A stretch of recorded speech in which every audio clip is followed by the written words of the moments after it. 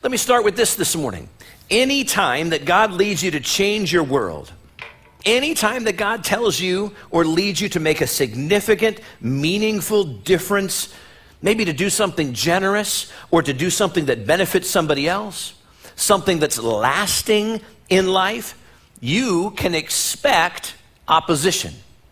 There's going to be opposition that's going to come at you from all different angles. We can count on obstacles. You can count on spiritual resistance to come and to try to slow the work that God has called you to, We're in the third week of a journey that we're going through the book of Nehemiah together. Now, if you missed any of this, don't worry about it. But I do believe, because I'm going to catch you up slightly, but you can always go back at newlifeca.church and you can check out the messages and so forth that are there. I believe with all of my heart, I really believe this, that this message series has the potential to help guide you to fulfill your calling, whatever God is calling you to do, or challenging you to do, to change your world. You know, that could be something as simple as going to church.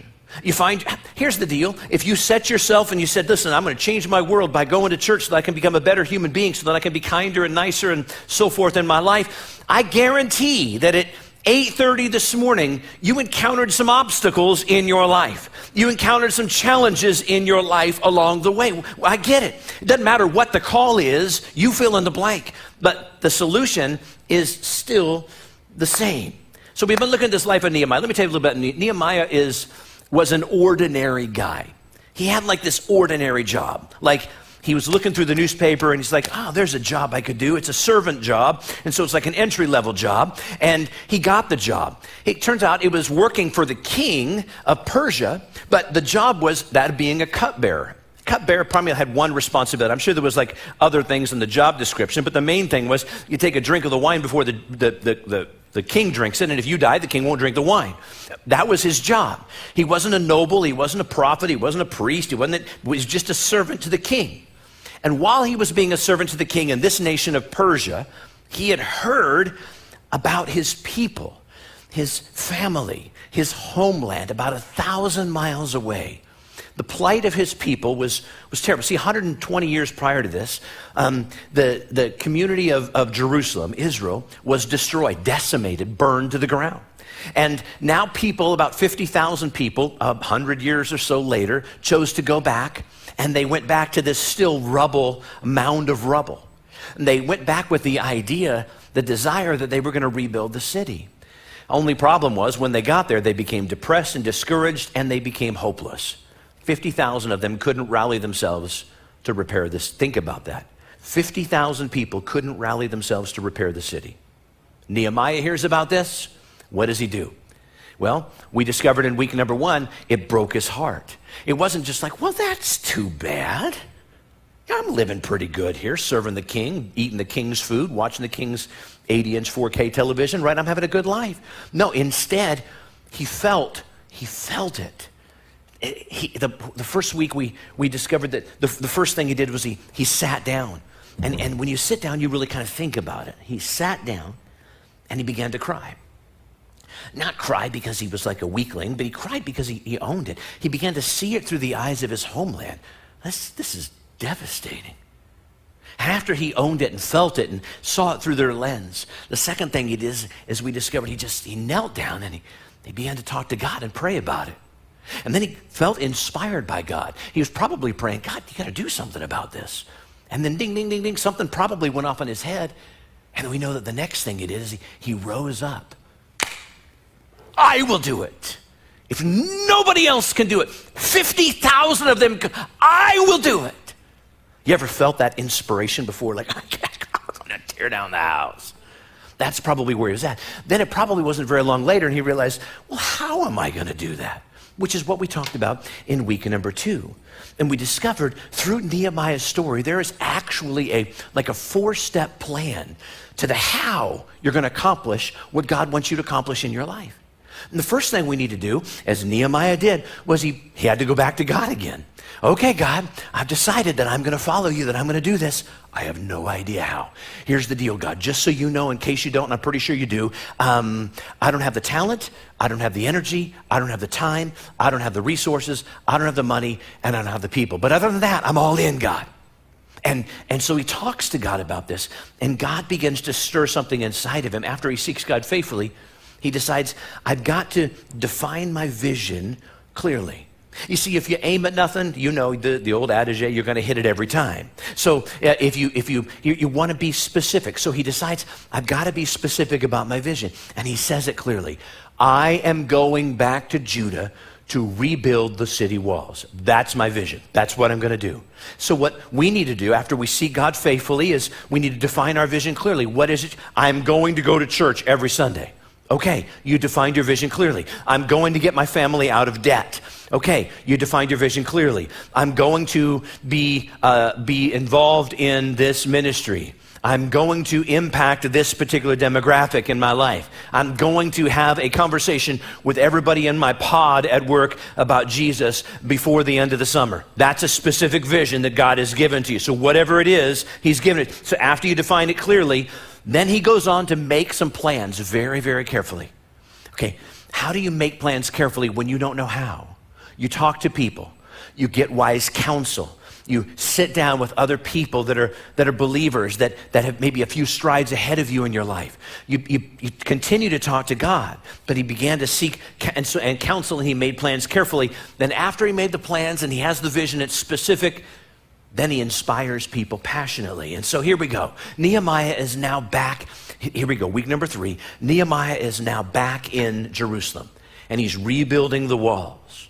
What is so amazing about this story is he's inspiring other ordinary people along the way. I love this about Nehemiah. What leadership principles? These weren't carpenters. These weren't masonries. These were, get this, the Bible even tells us what occupations they had that come to help him rebuild these towering walls to make the fortress walls around the city of Jerusalem that are still there today. These people they were merchants, they were goldsmiths, and get this, they were perfume makers. That's what I would look for. Any perfume makers here? I want you to help me rebuild these walls because I know you can do construction if you're a perfume maker. But those were the people that Nehemiah used. They were ordinary people. And under his leadership, the Bible says they started to make some incredible progress. And I have a feeling that the perfume maker looked at the goldsmith, right? And they looked at each other and go, well, I think we're going to do this. This is coming along. This is going pretty quickly. These walls are coming up. Come on, man, chest bump. I think they probably had this extreme moment of confidence, but, everybody say but. Say it so the people that are watching online can hear you, but. There you go. You guys, those of you watching online today, there's between 4,000 and 5,000 people here today, and I'm being honest with you. As honest as between 4 and 5. What we do know is, whenever the work goes down, opposition shows up. Whenever the work goes down, opposition shows up. The moment you tend to do something in your life that glorifies God, you can set your watch, you can set your calendar to know that spiritual opposition is going to show up. And we see this in the first 2 verses of Nehemiah chapter 4. When Sanballat heard that we were rebuilding the wall, he became angry and was greatly incensed. He ridiculed the Jews, and in the presence of his associates, in other words, he's a bully. He's saying this around all of his friends. And the army of Samaria, he said, what are those feeble Jews doing? You got to know what the word feeble means. The word feeble it actually means in the Hebrew language, it's like a chopped off flower. Like a rose that's been chopped off. Basically, what he's saying is by saying they're feeble, what are these hopeless, what are these lifeless Jews doing? They've got no chance of rebuilding the wall. Will they restore their wall? Will they offer sacrifices? Will they finish in a day? Can they bring the stones back to life from these heaps of rubble, burned as they are? He's really dogging them and really making fun of them. And he's rallying people to get on board with his evil, antagonistic verbiage. And then in verse number 3, Tobiah, the Ammonite, who was at his side, said, what are they building? If even a fox climbed up on it, he would break down their wall of stones. So what do we see? Here's what we see. When the work starts to go down, opposition starts to show up. And this is true for you in your life as well. When the work goes down, opposition shows up. And maybe in the last few weeks, God has called you to move in a direction in your life. And you start, maybe it was in that one thing that I mentioned a couple times, you decided, except for our mortgage, we want to become debt-free. And so you come together as a family or just as an individual and you say, okay, I'm going to make some changes in my life. I'm going to give this up and I'm going to put this toward my debt reduction and I'm going to snowball this thing and I'm going to get out of debt as quickly as I possibly can. So it's good for me and good for my family. And so you make some decisions to do that and you get a $700 car repair bill that all of a sudden smacks you across the face. Opposition is going to show up. Don't give up on the good work that you're doing. What I'm telling you is don't be surprised when you take a step of faith that the enemy is going to push back. Because here's what I know. Advancement invites opposition. Advancement invites opposition in your life. Satan doesn't bother those people who are not a threat. He's going to leave you alone. If you're walking in the ways of the enemy and you're doing his will, he's going to leave you alone. But the moment you step out and you try to honor God and listen, red flags are going to go up all over hell and demons are going to be released to try to stop you from doing what you know God put in your heart to do. Expect spiritual opposition when you do the will of God because Satan always tries to oppose the will of God. If you don't want any opposition in your life, here's what you need to do. Just stay out of the game.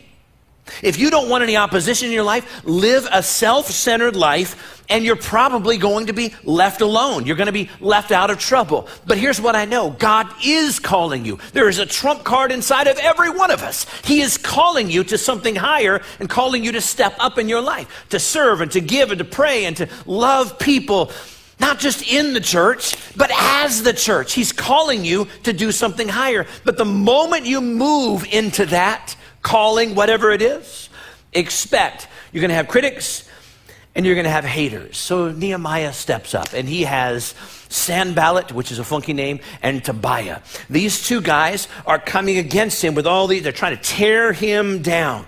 So my question as I read this is, how do we respond to critics? You punch them in the throat. Write it down. You don't do that. According to the Bible, how do you respond to critics? How do you respond to the naysayers and to the doubters? Here's the answer. Let me just be very, very clear. Most of the time, you don't. You don't respond to them. You don't respond. Notice what Nehemiah does not do in the Bible. He doesn't respond. He doesn't answer. He doesn't defend. In fact, what I hope you understand is your response it's never going to convert your critics. Your response, the only thing it does is it's going to validate your critics. So when you acknowledge your critics, what we do is we actually give them power. 10, 11 years ago, we first moved to Lathrop. We were doing anti-bullying assemblies for the schools. And some of you might remember those days, and we were taking some kids that were in our Taekwondo programs, and we were going to the schools, and we had like 35,000 students we had in assemblies over the course of that couple of years that we did these anti-bullying assemblies for. And we were good, but really the reason the schools wanted us to come is because we were free. I'm just going to say that, all right? We did the assemblies were absolutely at no charge. We wanted to gain influence, but we also wanted to make a difference. I see these guys, Sanballat and Tobiah, as nothing more than bullies. And it happens for adults, not just for kids. And what do? You don't want to give them power. You simply don't respond. You ignore them like Nehemiah did, and you keep on doing the work. How do you respond? You don't. But let me acknowledge, that is not easy to do. It's not easy when you stepped out to see people criticizing you. It's never easy to deal with people criticizing you that you don't know very well. But it's even harder to deal with critics when they're people in your own family, when they're people that you do know, when they're people that are close to you, when they're neighbors, when they're folks that you kind of care about what it is that their opinion is. When you're called by God, you feel called by God to do something, to take a step of faith, to love someone. What's going to happen is someone that you trust, someone that you respect, oftentimes will bring into your life words of discouragement. I'm not saying they're trying to. They probably even have your best interest at heart.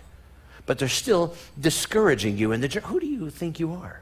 Nobody else is going to tell you the truth. Are you not prepared for that? I don't think, are you sure? I mean, wouldn't it be a lot better for you to come over here and do this because this would pay a lot more, or this would, you should do something different. Don't be stupid. Who do you think you are? When you step out, opposition steps in. That's why it's really important in any form of leadership or any form of influence or any form of ministry. I really do try to tell myself that I'm not going to be moved by people's praise, and I'm not going to be moved by people's criticism. I'm not going to let their praise get into my head, and I'm not going to let the criticism get into my heart. If you will just listen, don't be moved. Try that. I'm not going to be moved by what people think. I don't do that well all the time. But when I do that well, I much more effectively move into my calling and fulfilling what God has called me to do. Here's what Nehemiah knows. He knows that he doesn't answer to his critics. He knows that he answers to God. You don't answer to your critics either. You answer to God. You don't answer to the lower power. You answer to the higher power. And when we see this, it's pretty powerful. What does Nehemiah do when these critics come? Well, he does what he does. The next thing he does is he prays, and here's what he prays. By the way, this is a prayer that is the thousands of years before Jesus. So this is a prayer before you hear the teachings, turn the other cheek. All right? This is a prayer that I would pray, but it's not the best prayer. He probably needs some maturing in his area of prayer, okay? So let's hear what he prays. Here's what he prays. He says, "Hear us, O our God, for we are despised. Turn their insults back on their own heads. Give them over as plunder in a land of kept. Don't cover up their guilt or blot out their sins from your sight, for they have thrown insults in the face of the builders. Send them into hell where there will be weeping and gnashing of..." It doesn't say that, but that's kind of the essence of what he's saying. He's really, he's saying, sick them, God. Go get them, God. Send them to where they deserve to go. I mean, he's really passionate about his prayer here. He's pretty amped up. And then in verse number 6, he says, after he prayed, "So we rebuilt the wall till all of it reached half its height, for the people worked with all their heart." What did Nehemiah do in the face of opposition? He prayed to God, and then he got back to work. He prayed to God, and then he got back to work. And the wall continued to go up. Why? Because the people worked with all their heart. There wasn't room for the critics to get into their heart because they were doing the work of God. They went to God in prayer, and then they got back to doing the work of God. Listen, I love what I love this about Nehemiah. You see it over and over again. Nehemiah was both very spiritual and he was very practical. He was very spiritual and he was very practical. Basically, Nehemiah, he would pray as if everything depended upon God, but he would work as if everything depended upon him. He would pray as if everything depended upon God, and he would work as if everything depended upon him. We are also spiritual and we are practical. So what Nehemiah did is, "God, I need you to direct my steps," and then he continued to do the work. "God, I need your direction, but I'm going to roll up my sleeves and get to work. God, we need your power, and yet I'm going to take out my shovel, and I'm going to keep on digging. God, we need your grace, and yet we're going to do what you called us to do." We take a moment, we pray, and we show back up to work again. We're spiritual and we're practical. And so the walls are halfway up, things are going great, everybody's encouraged. Then it happens. And it may happen to you too. Verse number 10. "Meanwhile, the people in Judah said, 'The strength of the laborers is giving out, and there is so much rubble, we cannot rebuild the wall.'" Last week we saw progress. Up to this point, we're seeing progress. Now we're seeing discouragement. That might be where some of you are at. What happens so often when we step into doing whatever it is we're supposed to do with our lives, we see a little progress, and we see some opposition, and we get discouraged. It's 2 steps forward, 1 step back, or sometimes it can feel like 2 steps forward and 3 steps back. So we've got to find out a solution to this. Verse number 11. Also our enemies said, more discouragement. Before they know it or see us, we will be right there among them, and we will kill them and put an end to the work. Then the Jews who lived near them came and told us 10 times over, wherever you turn, they will attack us. What do we see? We see Nehemiah's friends, we see his people, we see the people of Judah. Everybody is starting to doubt. They're not just doubting what others are going to do, they're actually doubting, get this, their own ability to get it done. I don't know about you, but I can deal with all kinds of opposition in my life. I can deal with opposition that is spiritual opposition. I can deal with opposition that is external opposition, maybe from haters or opposition from people that even love me. But the hardest opposition for me to deal with in my life, the most difficult to overcome, is internal opposition. When my own insecurities start to raise their ugly head and begin to say, Troy, who do you think you are? You do not have what it takes. I don't know if this is speaking to anybody, but I do believe that there's somebody that's listening today, that your inner insecurities are telling you, are overcoming you, and you need to start listening to who God says that you are.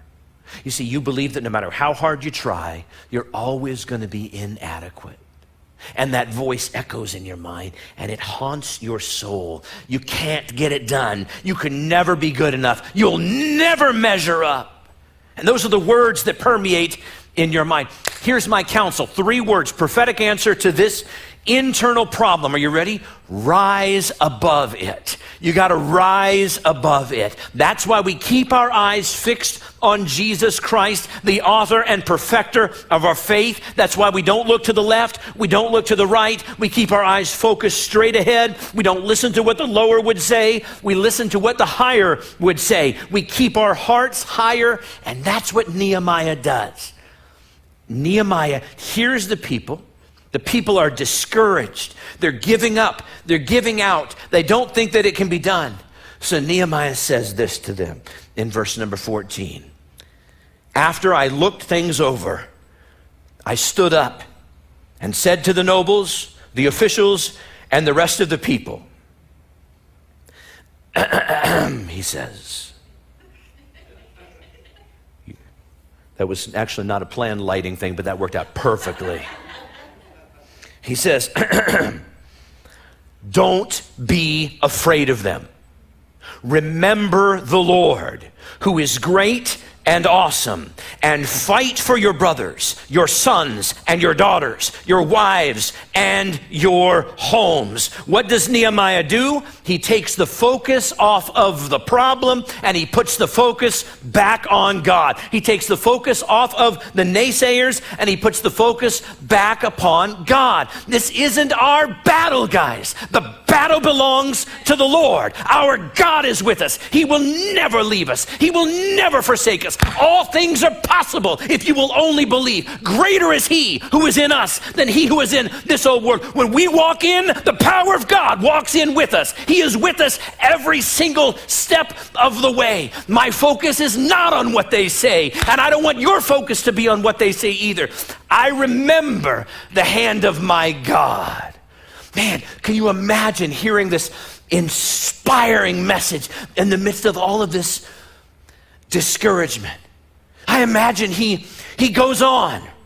The Bible doesn't say everything he says, but I imagine he goes on and he probably says, guys, may I remind you that months ago, I prayed and prayed and prayed that God would give me favor with the king. And I remember going before the king, and the king let me go. And I remember asking the king courageously if the king would send me some protection for my journey, and he did. And I remember asking the king, by the way, would you write a blank check for me to fund the entire project in a nation that you don't even care about? And he gave me the blank check. And I remember praying that God would give me favor with you, and God gave me favor with you. And I remember when there was nothing but a bunch of ruins and rubble that was lying around. And now look around. The walls are built up halfway. And I remember when God provided it all. And I remember when God made it possible.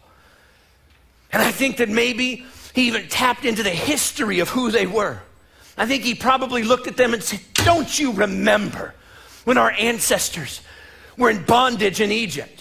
And they were running away from Pharaoh, and the Red Sea was before them. And God split that Red Sea into two walls of water, and they walked across on dry ground. And don't you remember when the enemy was in the middle of the sea, and God shut it back up again and destroyed every single one? And don't you remember that when they needed guidance, it was by a pillar of cloud by day and a pillar of fire by night? And don't you remember that when they were hungry, every single day God provided them with manna that came down from heaven? I am telling you, remember the goodness of God. Remember the faithfulness of God. What do I do in my own life when I hear the phrase, Troy, you are not good enough? When I'm about to preach at 3 different churches on Sunday mornings, and I hear early in the morning, yeah, you can't do this. They're not going to listen to you. Nobody's going to be changed. I remember who I was. I remember how broken. I remember the sin and the guilt and the shame. And I remember sitting in the back of a church on August 28, 1989 at Calvary Temple in Springfield, Missouri. And I remember sitting there in that pew next to my girlfriend. And I remember the pastor giving an altar call. And I remember hearing him say, you can be forgiven of everything that you've done. You can be forgiven and you can be changed. And I remember standing up when he said to stand. And I remember when he said, get out of your seat and come to the altar. My feet were going and my head was saying, what are you doing? And I remember getting to that altar and I remember bowing before God. And I remember committing my life to Jesus Christ. And I remember never turning back from what I committed to the Lord. And I remember what he did in my life. And so when I'm feeling insecure and I'm feeling inadequate, I remember where God has brought me from, and I remember who God has made me to be. You remember. And so, when I tell you that God can, it's because I've seen our God do. And if he's done it for me, I know he'll do it for you. One more time, verse number 14. I just love this. I hope you'll underline it. After I looked things over, stood up and said to the nobles, the officials, and the rest of the people, don't be afraid of them. Remember the Lord, who is great and awesome, and fight for your brothers, your sons and your daughters, your wives and your homes. Remember the Lord your God. What he's saying to you today, God is saying, you fight for your healing. Remember the Lord your God. Believe that he can get you out of whatever struggle you're in. Remember the Lord your God. Fight for your marriage. Remember the Lord your God and fight for your children. Do not give up on them. What do you do when there's something in this world that doesn't sit right in your heart on behalf of God? You got to own it. You got to talk to God about it. He's going to call you to do something about it, so you rise up to act on that. You got to seek God faithfully in the journey. You got to define what it is God wants you to do very, very clearly so you know it and so everybody around you knows it. You got to make plans carefully. You got to inspire people passionately and win, not if, but when your enemy shows up to try to slow you down, you remember the Lord your God and you fight for what God has called you to fight for. You don't give up. You do not grow weary in doing good. For the Bible says, in the proper time, you will reap a harvest if you do not give up. You keep on building one stone at a time. You keep on building one block at a time. You keep on building one moment at a time, one day at a time, 1 week at a time, 1 month at a time. You keep on building and you don't allow any opposition to slow you down, to stop you, to deter you, or to distract you, because greater is he who is in you, come on now, than he who is in this old world. Whatever God is calling you to do, step into it, because you have the power of Christ living in you. Let's pray. Father, we pray that you would stir our hearts. Move us, oh God. Move us, oh God, to do your will. Move us, oh God, to have faith in you. Hallelujah.